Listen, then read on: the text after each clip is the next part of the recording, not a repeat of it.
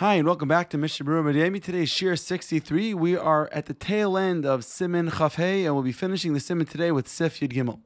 Today's Shir is sponsored L'Refuah Shlema Abachar Yaakov David Nissan Ben Chana Sarah and L'Refuah Shlema Yosef Chaim Yeshua Ben Devaira. Additionally, it's sponsored L'Zecher Nishmas Mordechai Ben Chaim Yisrael Shimon.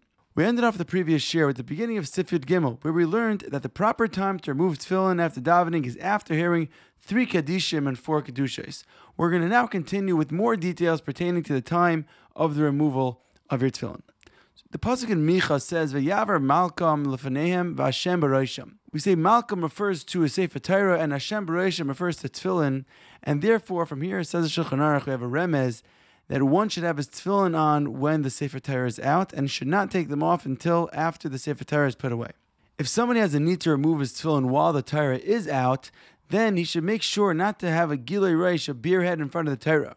The eitzah would be to either go off to the side, not facing the Torah to remove them, or if someone could keep his head covered with his talis gadol or removing his tefillin, that would also be an option. The Rama points out that we only need to stress this halacha according to those who have the minhag to return the Sefer Torah only after finishing Kaddish after Valtzion, like we have by Nosach Svard. Then we say do not remove them after Kaddish, even though you already finished the 3 Kaddishim and 4 Kedushas.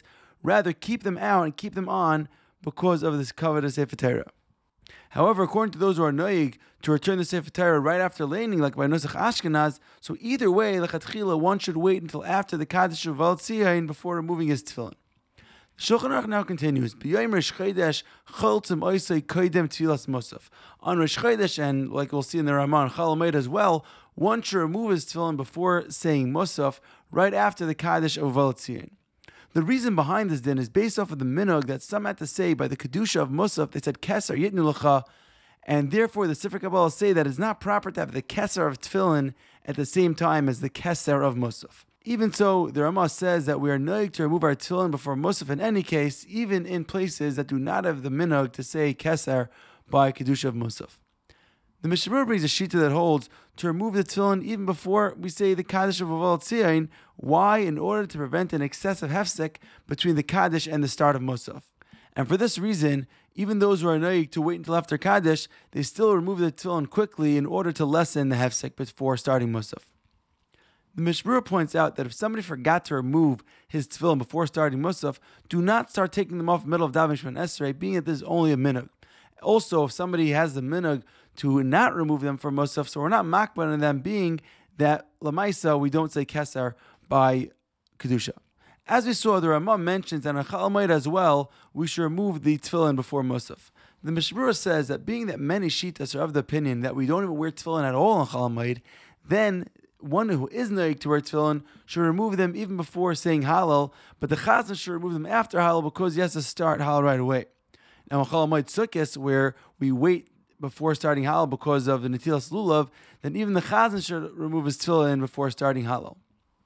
Once on the topic of Chol Hamoed and Rosh Chodesh, the Mishnah Berurah says that if somebody wears tefillin throughout the day, then on Rosh Chodesh he can put them back on right after Musaf, but on Chol Hamoed he should leave them off. In regard to Rabbeinu Tam tefillin as well, on Chol Hamoed do not wear them after Musaf at all, and on Rosh Chodesh, if you don't put them on before Uval Tzion, then after Chazar Shabbat of Musaf, you can put on the tefillin of Rabbeinu Tam.